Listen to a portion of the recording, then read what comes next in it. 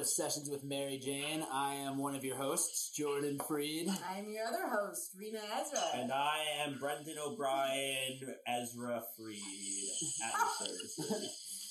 And we are LNH Studios right now. And we are here with a very, very special guest today.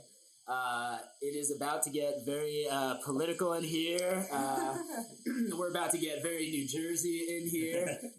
So welcome to the show, lawyer, politician, candidate for political office, Hector Oseguera. Thank you. A pleasure to be on, and thank you so much for having me. Yeah, it's an honor. Let's get green. Yeah. So, for those who aren't familiar with Hector's background, he was running against the incumbent Alberto Sears. Yeah, Albio Sears. Albio Sears. Yeah, who's been around forever, but now he is out. Right, he is retiring this year. I'll take credit for that. How was that running up against somebody who's been in the system for so long? Right, and thanks for asking that, because it was really the experience of a lifetime. So I have a lot of history with Albio, actually, because he was the mayor of West New York, New Jersey, which is my hometown. That's where I grew up. His wife was very involved in the Board of Education in New Jersey. If you're going to be an aspiring politician in New Jersey, the Board of Education is like your farm system. So if you're going to be a powerful politician, they come up through the educational system. And then they give all these high paid jobs to their wives. So his wife was like the guidance counselor of all the schools when I was a kid. And so I knew him from when I was like a little kid, like 6, 7, because he was the mayor of my town. And there were always stories about how things went down. The police department of West New York had to be disbanded while he was mayor because they were caught running numbers for the Cuban mafia. The Cubans are very heavy in that part of New Jersey. And so, it was a cool experience. It was definitely like going Rage Against the Machine, because the entire political establishment had turned against me. And I, to this day, am persona non grata with a lot of those people. Wow. Yeah, wow. So that kind of brings us to your challenge, which is a big part of Sessions with Mary Jane, is we have our guests do a challenge in the background just to keep the conversation flowing if it gets a little dull and we're a little sleepy on our end at any point. But we just want you to name some Jersey politicians along the way. You could give your thoughts on them if you want, or whatever you may feel, but you could get 0. We've had people get 0, and I think the record right now for 2022 is like 32 or something like that. Yeah, for 2021 it was 104. Yeah. Jeez. Yeah, but they had a different category. They had to name strains of weed, so it was very fitting that was the top. They're deserving of the title. Yes. I could get high up there, but not to 104. Right. I mean, but you would be the new champion of 2022. Wherever you land. So, and you can interrupt at any time. So New Jersey politicians. We're going to start with Don Norcross, Cory Booker. I will go with Frank Hague, Steve Fulop, Brian Stack, Albio Sears, Bob Menendez, Jr. You're right. I could go forever. Gabriel Rodriguez, Wayne Zitt. I'm just going local now, but let's go statewide. We could go to Tom Malinowski, Josh Gottheimer, Mikey Sherrill, Connie Watson Coleman. Wow. Okay, so just starting at our guests, our fans are a bunch of stoners, and they're like, "All right, this guy knows his stuff." We don't know any Jersey politicians, but this guy definitely is versed. We have vetted him at the door. Yeah. When did you first become interested in politics, and what got you interested in it?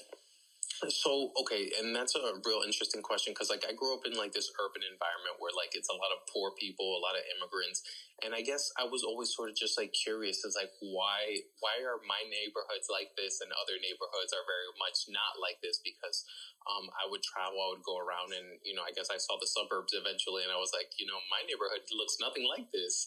And I guess I started getting curious as to, like, why certain neighborhoods are some ways and certain neighborhoods are other ways. And that led me towards the road to economics, which I studied in college, and then ultimately to politics. And so that's kind of what got me interested in leftist politics, is like going up to Boston, where I went to college, and like just sort of like learning that there were other dynamics, that there were other ways of looking at the world, that there are other political systems out there. And I just sort of like I always had this question of like, who really is in control of things? And I guess that's what took me to politics. Wow. So you studied at Boston University, right? Yeah. Indeed. So that was, when did you go to school? Was that like around the financial during crisis? the same time as a certain congresswoman. Oh, also, yeah. I was also curious about that. For those who haven't connected the dots, Alexandria Ocasio-Cortez, you worked on her campaign, and you also worked on Bernie's campaign, correct? Indeed, indeed. Back in the day. How are those experiences? It was cool, right? So, like, AOC, I didn't know her when I went to college, but when she started running, there were enough mutual acquaintances that I knew that she was a BU grad. I'm a year older than her, and so she was a year under me. And it was cool because it gave... I have this tendency of, like, running into campaigns that I have a lot of hope in, and I want them to win, but I don't necessarily believe that they can win, right? Because, like, especially if you're a leftist, it's like you put your heart and soul into a lot of campaigns, and a lot of them just don't win, And that's the sad truth of it. And so I was volunteering on her campaign, and, like, when she won, it was just, like, the most amazing feeling in the world. It's like, wow, like, those phone calls really did mean something, Like, you write letters, you knock on doors, and you send texts, and you're like, wow, is anyone on the other end of this, like, even caring? And when she won, it was, I have the email saved to this very day of, like, the New York Times called it and we won. And it's like, wow. Like, you had to print that out, frame it. Yeah, I really want to. Yeah, that's fantastic. And what about Bernie? Bernie was amazing too. It was like this whole big community. Like, I've never seen the left more united than like when Bernie ran in 2015, 2016. People just like were coming out of the woodworks. I've met so many people at random events, at random canvases that we still talk to this very day. And I just think it was a great uniting experience for the left. So many different people, like of the broad spectrum of the left, were just like organizing together, and it felt really good.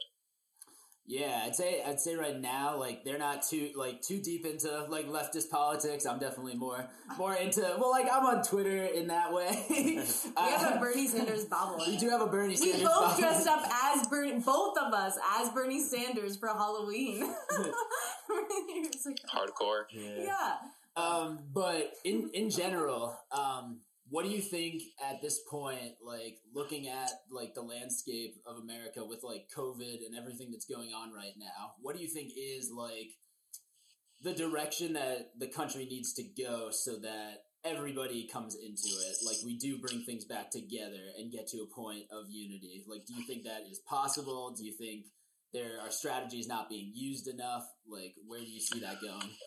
Yeah, and I do a lot of thinking in like that sort of area of like, where do we go from here? Because I do think Bernie was like the lightning bolt, but like we got to keep that spark going. It's like it wasn't just like one person, and I feel like on the left we're like waiting for like this messianic figure to emerge and to like bring peace and unity to the world. And the strategy that I've kind of like that's kept me sane since my campaign is turning more to local politics. Like, I think that local politics is really where it's at. I feel like the right wing sort of like has an edge up above us in that regard, that they've sent people into like the Board of Educations and the zoning boards and the planning boards and like taking control of these really minute local issues that actually have a ton of actual real world power in your daily life. So I think that where the left should go from here is like, we need to get on our local politics game and start taking over city councils and start taking over like boards of education and stuff like that. I think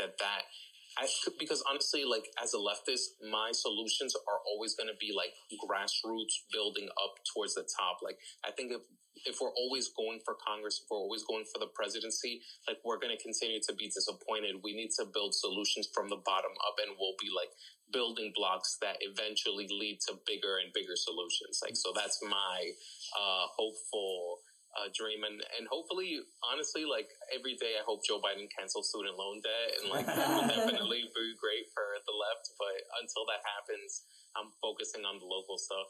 Yeah, you were talking before about how there's like this connection between politics and how the education board is kind of like the farm system. What is the reason why there's such a like natural connection or often connection between politics and institutions like the Board of Eds? So, like, on a local level, the Board of Education sort of has a lot of say over what gets done in your schools. They have budgets that are often in the millions of dollars. And so when you're talking about a political establishment, especially like in New Jersey, they want to know if they can trust you. Mm-hmm. So they'll like put you into these little things. And like, if you go the right way, you'll eventually bubble up through that system. And maybe one day you'll get on the city council. Maybe one day they'll make you mayor. And then maybe one day you'll get to sit in Congress for 14 years and not do anything. Yeah. Is it frustrating at all? Like being like within this, like the system and trying to like navigate, like, how much do you go along with the way the system is? How much do you try to break the system? Like, is that something that you kind of had to encounter in your time? Yeah, absolutely. And honestly, it is really frustrating because the way that a lot of people come to politics is that they see an issue and they'll sort of be like, how can I fix this issue, right? And that's how it happens in New Jersey. But then you come up to your local boss and you'll basically be like, I have this problem and I'd like to solve it. Could I do something about this? But like, no. That's not how it works around here. Mm-hmm. Like, it's actually that way because we want it to be that way and you're not going to stop us. So honestly, from someone like me, you're always going to be on the outside of the system. They're never going to invite you in. You sort of have to.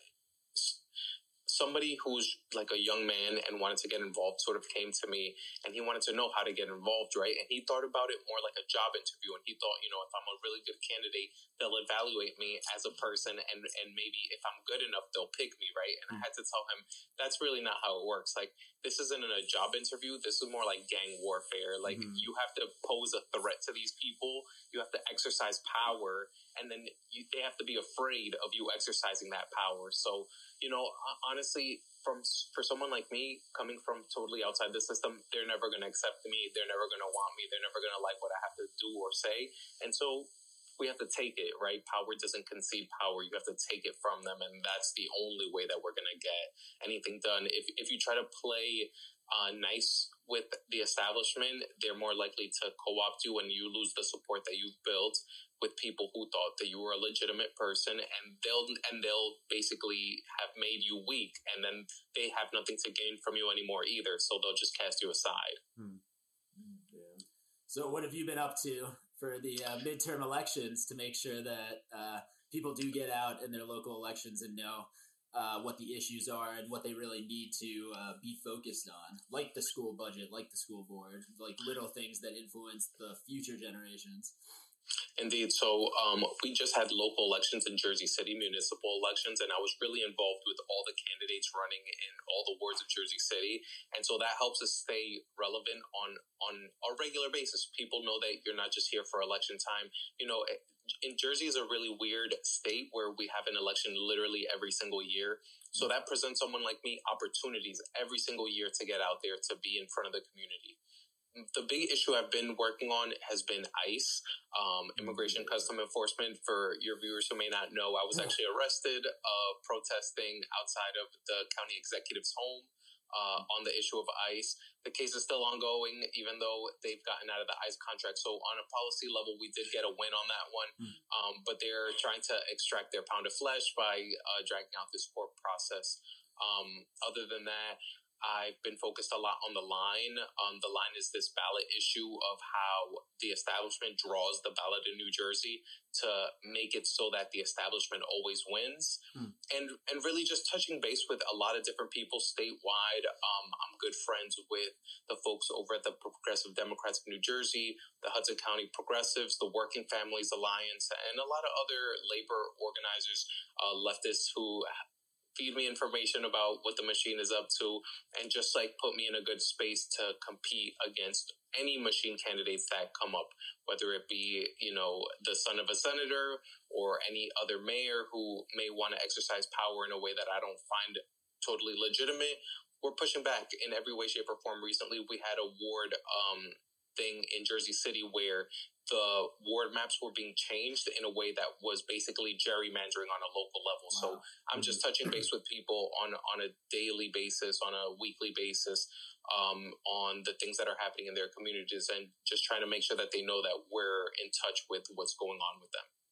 Yeah, Jersey City also, they're a great example of the housing, crisis that we have in America right now. Our real estate, our owner, landlord. Our landlord is from Weehawken, Union City, so he's a good guy. But there's a lot of people who are going into Jersey City, right, and all of these places right now, putting up luxury apartments in these places that people can barely afford apartments, and the rents just keep going up and up and up. New York City's rents are so high, even though COVID kind of kicked people out. I guess everybody just bumped up the rents because of inflation also. Right. How do you see, relief coming? Is there no relief? Is the relief just move out further and, become localized in your areas and build communities as far away from expensive real estate as possible? Right. So the housing issue is one that I've been really focused on. In Union City, which is literally next door to Union City, I was able to get on the planning board where I fight for affordable housing on a very regular basis. Union City, thankfully, is a community that has remained a working class community. This is one of those places you're not getting priced out. A lot of the kids that I went to high school with have been able to buy homes in Union City, were born and raised in Union City. And so there are places where you can find enclaves of working class people that have been able to carve out a place for themselves. Unfortunately, Jersey City is looking really rough right now. The Kushners have a firm grip. LaFrac and all these big real estate developers coming into Jersey City and really trying to import the rents of New York City into Jersey. And, we have people organizing really hard on that issue as well. It's hardcore, but we need legislators to pass things. We had the moratorium, the eviction moratorium, stuff like that, I think is very helpful, but we got a long, long, long way to go. I was big on the tax abatements when I was running because tax abatements are this way of really giving extra profits to these real estate developers and moving up the prices of real estate and really pricing people out. So I'm watching that very closely, and it's one of those things I am worried about. I don't have a good solution yet, but we need to put people in elected office that are going to fight for working class renters. Yeah. Before we started recording, we were talking about Jersey pride and just the super Jersey pride that comes from just being born and raised here. So what is it about Union City or even New Jersey that makes you want to stay here and care about fighting for it and doing what's best for it? I just find this place to be so welcoming. This is my home, and I've been accused in life of having a bubble, and my bubble is Hudson County. I could go anywhere in the world, but I always come back here to Hudson County. It's the food, it's the people. It's just it's like being in a big city, but also in a small town at the same time. Of people know each other, but there's thousands of people, and it's just such a beautiful mosaic of people, food, culture, everything in the world happens here, and I wouldn't trade it for anything else. I can't help but love it here. Mm-hmm. Yeah, I guess that's sometimes kind of going to Jordan's point before of there being definitely a conflict and a lot of people fighting. I think there definitely is a void of people finding community, or at least it's a lot harder for people to find community. So it's, I guess when you do have it, you're very appreciative of it, and you kind of just want to support that as much as you can. Definitely. Yeah. You're in Hudson County, so that means you're staring at New York a lot. How do you feel about Eric Adams taking over the city at this point? Womp womp. I saw it coming. A mile away, honestly. I feel we're having a return to the 90s style politics of barely Republican Democrats, like basically the president is a Republican, he's a Democrat, So I see it coming, and that's not a good thing because those policies were horrific, and like austerity, tough on crime, all that stuff was horrific. So I just think that we have to like gear up and like know what's coming down the line, because in a lot of ways I feel like those sorts of politics led to Donald Trump, right? So a reemergence of those politics are only going to lead to something even worse down the line. So I think that we have a huge fight in front of us. We have to mobilize against like that sort of like just barely basically Republicans except for social issues. Yeah, for sure.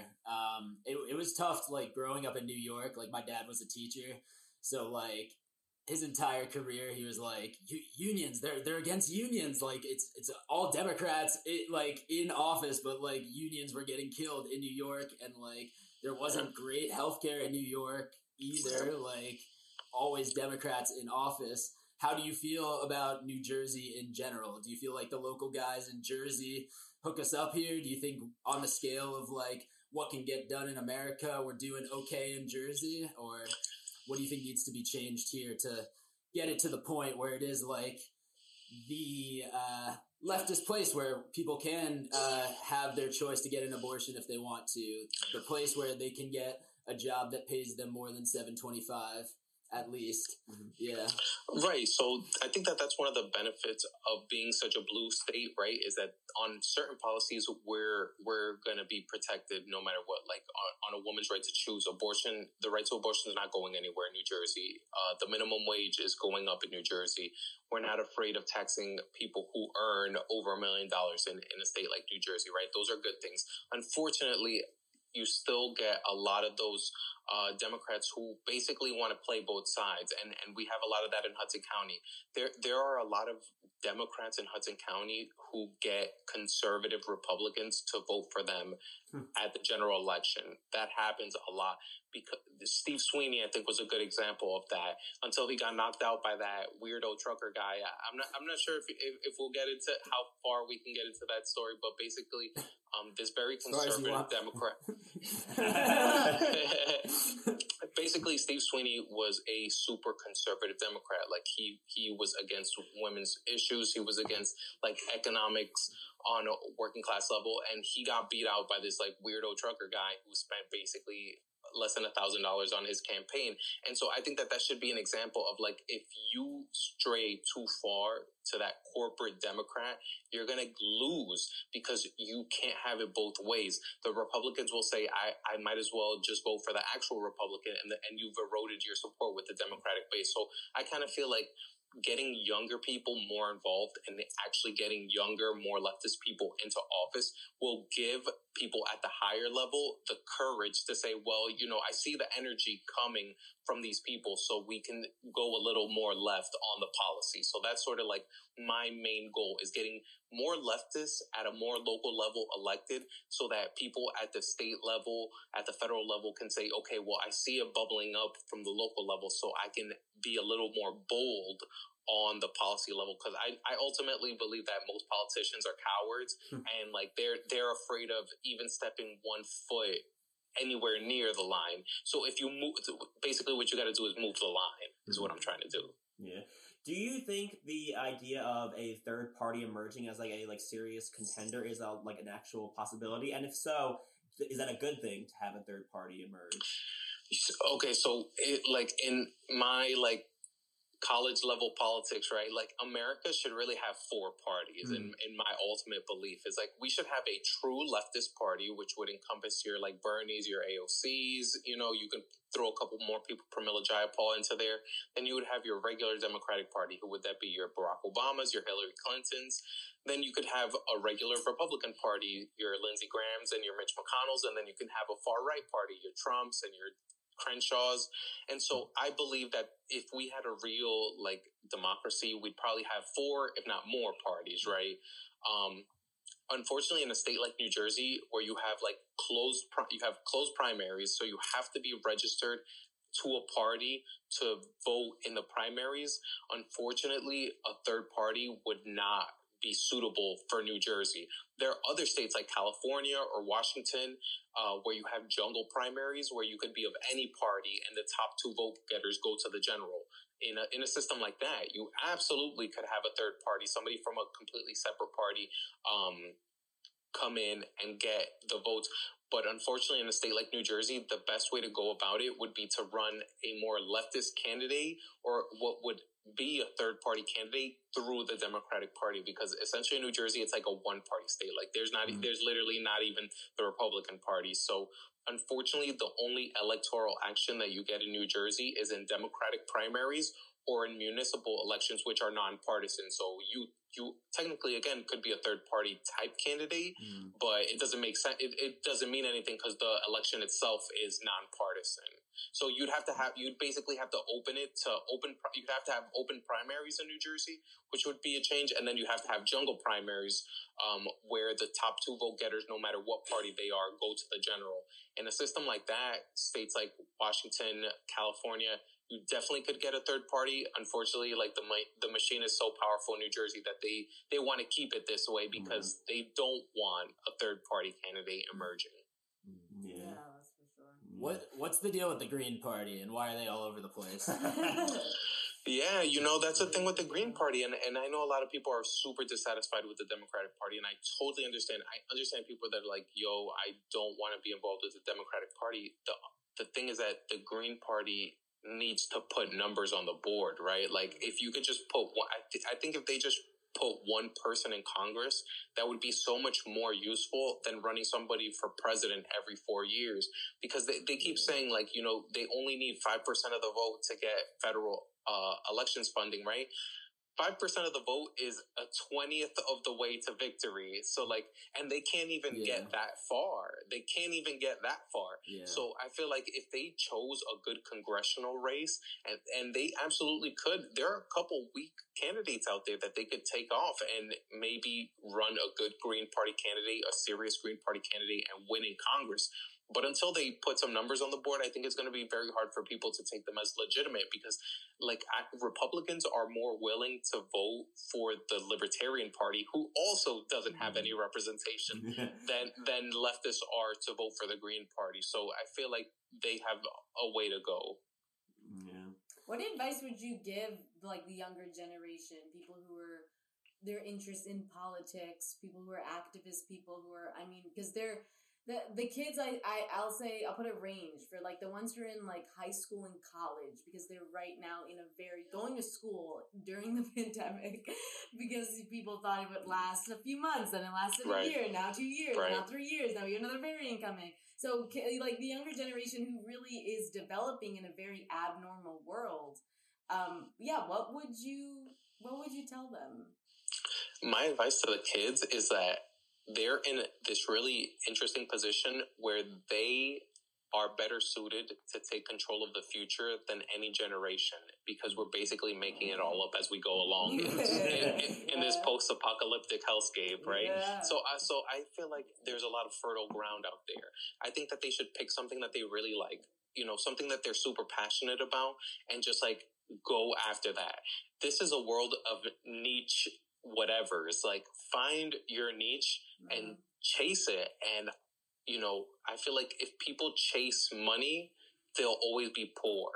But if you chase your passion, you'll be wealthy no matter how much you make, because if you just love what you do and if you're happy with what you're doing, that's compensation in a certain way. And getting results out of that fight becomes a form of fulfillment. So I would tell the kids, find something you love and chase after it. And if any older person tells you that it's not worth your time, they're an idiot and they'll never achieve anything. So chase your dreams. Yeah, absolutely. How was it, or how do you think, besides the obvious stuff, but the effect the pandemic has had on, well, everything, but also, like, your, like, communication to reach people, for change in whatever level that is, locally or federally, like, has it, what has been done? Harm, helped, like, what, you know? Yeah, I think a little of both, but I think that in some ways it's pushed us further as a society where I think that the digital world was coming and people were kind of like holding it off, and there's no holding it. It was like it hit us like a river, right?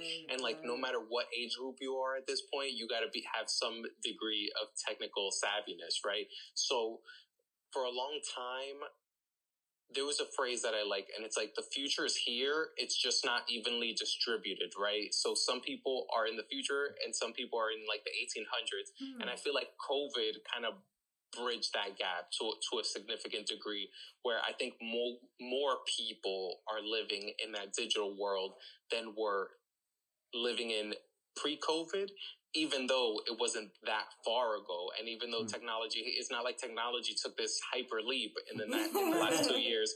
It's just that, you know, this is the way that we're communicating. I don't know if anybody plays video games, but like there's this game called Death Stranding that came out like before the pandemic, and it's like eerily prescient, because it's like this one guy who's like walking across a post-apocalyptic America trying to reestablish like connections between people, because some crazy disease like separated people and people can't be around each other anymore. So it was like really weirdly prescient, but it's just like the best thing I think is like we've formed new connections in different ways, and people are freaked out by it a little bit because it's so new, but I think it's beautiful, and I think it's sort of like the way that the world, we were so afraid of taking this leap into the digital world, and now we're here. Yeah. Is there, having said that, is there something that you were just like not about, that you don't want to know, like a new app or whatever, and you're just like, no, this is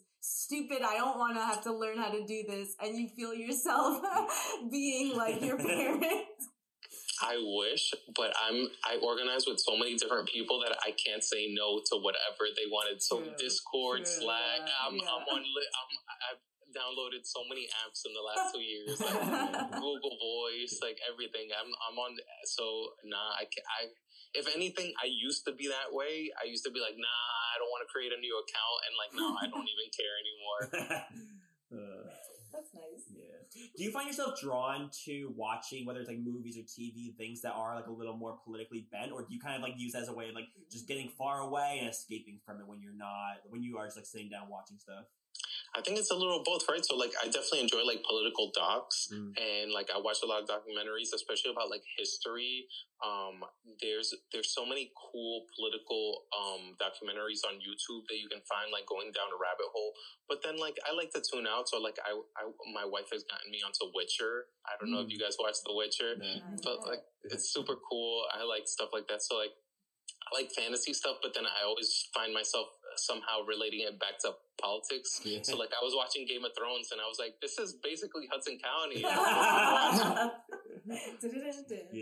Do you think, so in that example, like, something like Game of Thrones, do you think that, like, people seeing that, it does kind of, I don't know, like, make them think about politics differently, or at least, like, become more aware of things they might not have? Because, like, I'm sure, because there's obviously a lot of people who, when they see like any kind of thing, like a movie or a show that's like very clearly political, like something like Vice, right? Where it's like, oh, it's like really Dick Cheney, and some people are turned, House of Cards, right? Where it's like you're being very overt about it. Do you think people are more inclined to listen when they're put in kind of like a fantastical or otherworldly viewing experience? Absolutely. I think like analogies are great teachers, because like if it's too in your face, I feel like people kind of tune it out. It's like, yeah, whatever. But like, when it's cast in this story and like you really feel what's going on, you're like, wow, and then you're like, wow, that sort of reminds me of this fucking what?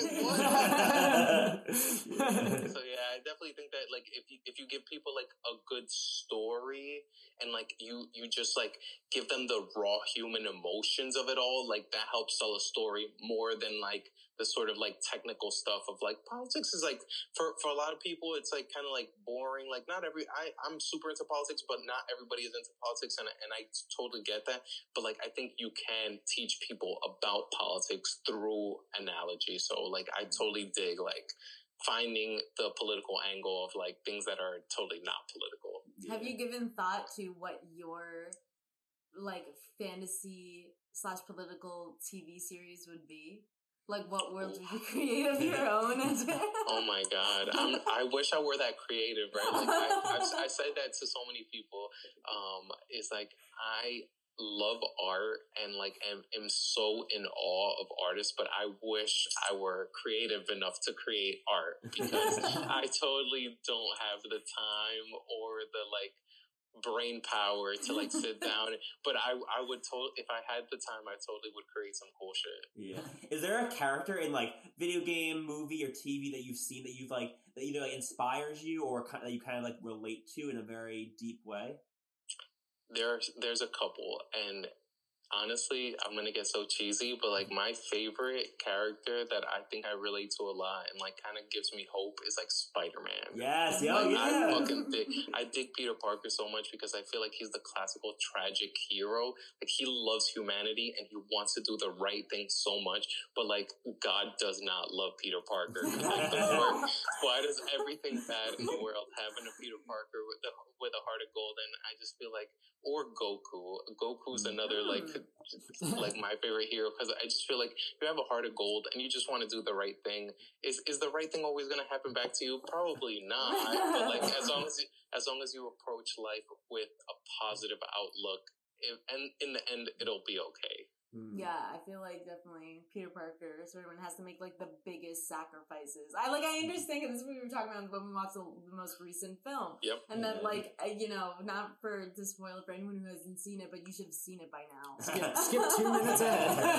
But like, because I understand other superheroes have to make sacrifices, but he's a child. Like, to me, I'm like, he's still a kid. He's in school. Like, he should be having his youth right now in his childhood. I'm like, he had to just sacrifice the biggest thing. Like, what were your thoughts on the most do you have a top favorite Spider-Man film? It was definitely the most recent one, right? Same. And I've seen them all, and I've been a huge fan. I've watched all the cartoons and stuff, and I just feel like the most recent film did capture that tragic hero of like, it was all trying to do the right thing. You just try to save the world, and the world doesn't love you back for it. And it's just like, wow, I can relate to that. Like, it's like the ultimate culmination of no good deed goes unpunished. And especially, like you said, it's like, damn, he's just a kid.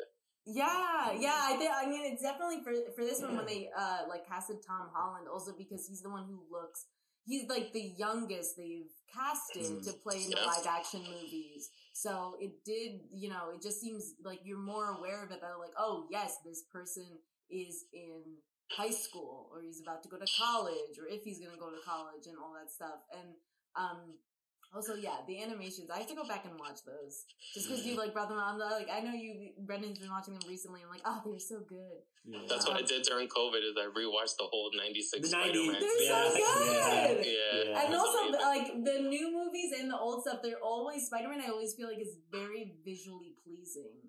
Like, of course, like, the recent film is just unbelievable. It is wicked. The other thing I love about Spider-Man is like, in a way, for all the superheroes, he's like the most human, because like he gets beat up a lot. Like, other superheroes, like they just like kick the villain's ass, and like Spider-Man is always like just about to like get his ass beat. Yeah, it's true. Yeah, there's something about like the underdog is like, people like always love rooting for the underdog, especially when like the underdog is someone that they actually like and can relate to in some way. We need a Bernie Sanders superhero comic. I think is hell really, yeah. I think we need Bernie to show up in the next Spider-Man comic and then just whoop some Green Goblin ass. I dig it. It's the future. You end up winning the Democratic nomination for president. Who's playing at your campaign concert? Ooh. Immortal Technique.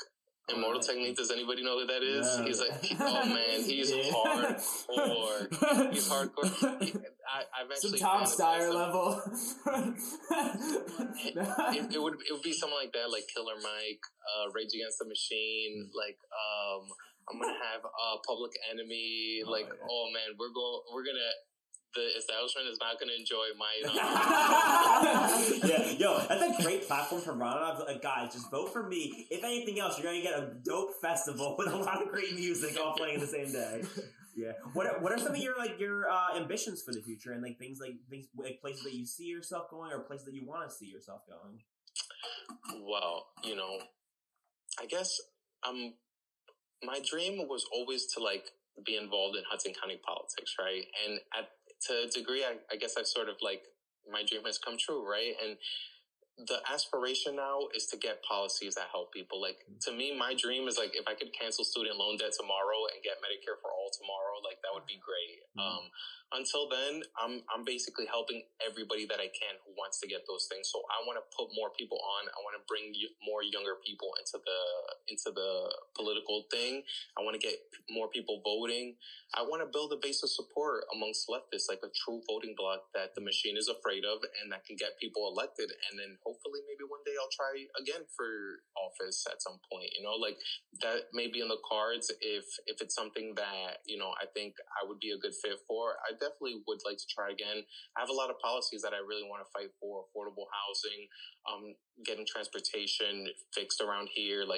This is too big of a transportation hub for our transportation to be based off these little buses, mostly driven by undocumented immigrants who get paid minimum wage, And there's just so much more that we deserve as a people and as a country that I want to continue to fight for.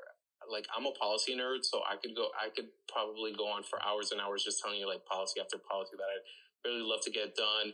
I want to get public financing for elections. I want to get big money out of politics. I want to get let's talk about some cool shit civil asset forfeiture. I want that gone. I definitely want cannabis legalized. Everybody hates that.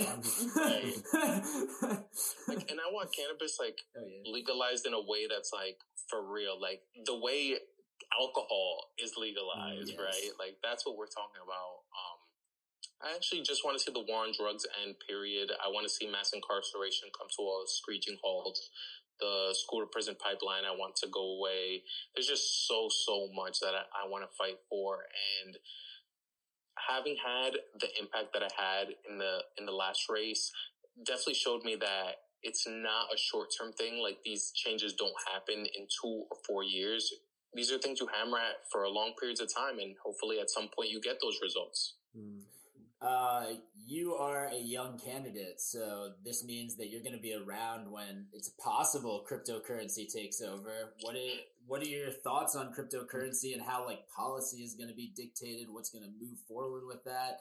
Is it going to just disappear tomorrow a lot of the older generation says it's going to? Hodl hard. I don't know. Crypto is something I'm really interested in, actually.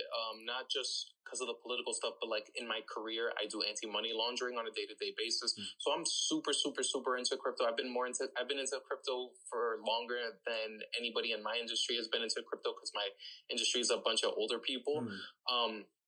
I actually have more hope for blockchain specifically because I think that the way crypto operates now is more like the stock market, right? You're getting into an asset and you're hoping that it appreciates over time. And that's cool and that's super interesting. And I'm sure that there's a ton of money to be made there. But I think that the blockchain technology has more long lasting, I think blockchain could in a way revolutionize the way that we do things, not just monetarily, but supply chain, even I think I see a world where we monetize social interactions, or let's say I had a friend think about this who created the Newark Water Coalition. Imagine you created social currency and you gave people sort of a crypto key, and you could trade those keys in for a good. In his example would be water, because in Newark they were having this lead in the water crisis. So you do good deeds for people and they would give you a crypto key, and then you could take the crypto key to this store or whatever and you could get free water. See what I'm saying? Yeah. So I feel like the world can be changed. I'm not so skeptical. I don't think crypto will disappear tomorrow. I'm not all the way there yet. I did see, with your money laundering background, you were involved in some pretty important stuff, right, in the past. Do you want to get into any of those cases that you were on and what you dug deep into for the people at home who have kept around because they freaking love politics? Yeah. So, in my career, I've done a couple investigations. So the Panama Papers might be some that your audience has heard of. There was something called Lava Jato, or Operation Car Wash, in Brazil that took down a politician by the name of Lula that a lot of leftists know about. The Russian laundromat was another one that we handled, which was like a bank out of Estonia that was laundering a bunch of Russian mafia money. So basically, any international money laundering scandal that you may have heard of. Odebrecht is another one that people may have heard of, Mossack Fonseca. I think that one was the Panama Papers. Basically, any international scheme where you find a bunch of corrupt people moving money. I've had a little bit of a hand in, because essentially these things hit the news, just like, and it'll come up on my desk, and I'll have to investigate certain people. And all the banks I've worked at have been international banks, and they move money across countries. So everywhere I've worked, they always have some financial transactions that were involved in these scandals, and you have to do a lot of work on this stuff. I can say that I've worked with the feds. I've had to give information on people up to the feds, finding scandals that stretch from Algeria to Germany to South Africa, all across the globe. Estonia was another one. And you're basically just trying to track down the money. Like, where is the money going? Where did it come from? Who are these people? And sometimes, the answer is not a good one. Yeah, no, I was gonna say, it feels like you tracked down Marty Bird. You tracked down anyone. Bounty hunter. Yeah, I feel like we need more people who specialize in money laundering in politics. Get rid of some corruption. Move us a little bit further towards transparency and like the budgets being used in a way that they go through the right places. Yeah. No, definitely. And I thought that was one of the big things. Like, that's why anti-corruption was one of the big issues of the campaign, is because, that's what I do for a living. And I track the money in my day-to-day job. I wanted to be able to do that in the federal government, and hopefully get some of those corrupt people who fund our government out of that game. Mm-hmm. Yeah, Hector, it sounds like you definitely have a passion for helping people, and people doing as much as you can for other people. Is there anyone in your life that has kind of inspired you to think and act that way? Whether it's like someone you've worked with, or like a family member, or it's like someone that you've maybe like a historical figure. Yeah, I would say in my personal life, my grandmother and my father, who are no longer with us now, but I think that they grew up poor. My grandmother was from the Dominican Republic. My father was from Honduras. They never had a lot of money. They just sort of had the clothes on their back and their strength in their hands. So, what they had is all they had, and you learn to be kind to people in that situation. You find that, but for, you could be there, but for a stroke of luck. So, if you're in a position where you can help somebody and it doesn't cost you anything, sometimes you come across people who kind of revel in not doing the bare minimum to help somebody else. Mm-hmm. But to me, it's if it doesn't cost me anything and I'm not going to be hurt by it, it doesn't hurt me to help you. And I definitely learned that from my grandmother and from my father, who grew up poor and who saw a lot of people who needed a lot of help, and help wasn't always willing to come. And, you're always grateful for that person who's willing to show kindness, when you're in a moment of weakness. So those people definitely, my family definitely had a big impact in, my personal moral philosophy and, just my basic outlook on life. So I would 100% credit them for the person I am now. Word. Well, I'm just going to check back in if there's anyone you want to add to your list before we wrap up through the evening. Do you want to know how many you have so far? Yes. All right, so yes, definitely. Currently, you sit at a 13, so feel free to add more to that could be list. A lucky or unlucky number, depend on what you believe in. Yes. We do have people who will settle at a certain score just because they're that's a good number, and that's a number that is lucky for me. So you choose. Some people don't want to settle on whatever number they. My lucky number is 15, so I got to think of two more. Wait, why is your lucky number 15?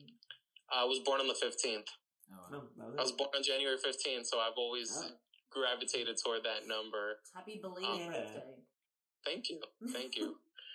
So my last two Hudson County politicians are going to be Nick Sacco and Tom DeGise. Very good. Very good. Nick Sacco is who I like to call the king of corruption. He's the mayor of North Bergen. He's a teacher who he's the mayor of North Bergen who simultaneously held down 5 jobs and retired from the Board of Education of North Bergen with $1 million payout for all his unused vacation time. Wow. Oh my gosh. And Tom DeGise is the guy who had me arrested for protesting outside his house to free the undocumented immigrants that are held in ICE detention in Hudson County. Well, there you have it, guys. No, sorry, go ahead. No. I just had something that came to my mind, but it might have just slipped my mind. I forgot what it was already. We'll try and grasp it. Yeah, no, we'll grasp it back. Well, while we ask if there's any last thoughts, you have to do you have anything that you anything that you want to plug, or anywhere you want that people can find you, or anywhere that you want to send people and say, hey, this is where you need to be putting your eyeballs right now. Awesome. So anybody who wants to follow me on social media, I'm at Oseguera2020 on Twitter. My last name 2020. For now, we are organizing the 8th district for the upcoming primary. So there are 2 progressive candidates. One is David Ocampo, who is a young guy who recently came to the district and is sort of like a new face on the scene. If people like him, they can check him out. The other candidate is Ricardo Rojas, who was my campaign manager when I ran in 2020. They're both great guys. I invite everybody to look at their platforms and decide who you want to go with. Right now, I'm more for the movement. So there's the Progressive Democrats of Hudson County. Go to their website and you can get involved. There's the Hudson County Progressive Alliance, who also does a lot of local work. And I've also joined the board of Force the Issue New Jersey, which is a group that creates digital tools for progressives to organize. So check out any of those 3 orgs. They're doing great work in Jersey, and we would love to have anybody who is down for some leftist politics. Cool, thank you. Sounds great. How are you finding time to do all this? You're a new dad, right? I am a new father. Yeah, my daughter is 6 months old. She's amazing. She's got a lot of personality, and it's a lot of hard work. But like I said, if you're truly doing what you love, it's not work at all. So, my daughter's super cool. She's super chill. She likes to listen to me ramble about politics, and she listens very intently and doesn't mind whatsoever. So she's my greatest supporter so far. That's adorable. Oh, that's a great note to end on. Thank you so much, Hector, for being our guest. I feel 1,000% smarter from having been here listening to you. And thank you everyone out there for listening to Sessions of Mary Jane. We're here every single week, so you can always find new podcasts. Also listen to The Morning Shower, which is our news joke podcast that we have during the week. We might have some new additions to it, so keep an eye out for that. And we also got a lot, we're always posting videos. We're doing a bunch of stuff. We got a new short film coming out soon. So keep following Late Night Hum all over the place. Just Google it in your free time. LAstudios.com. Yeah. And, keep on doing whatever you're doing that's doing good for you. Peace out.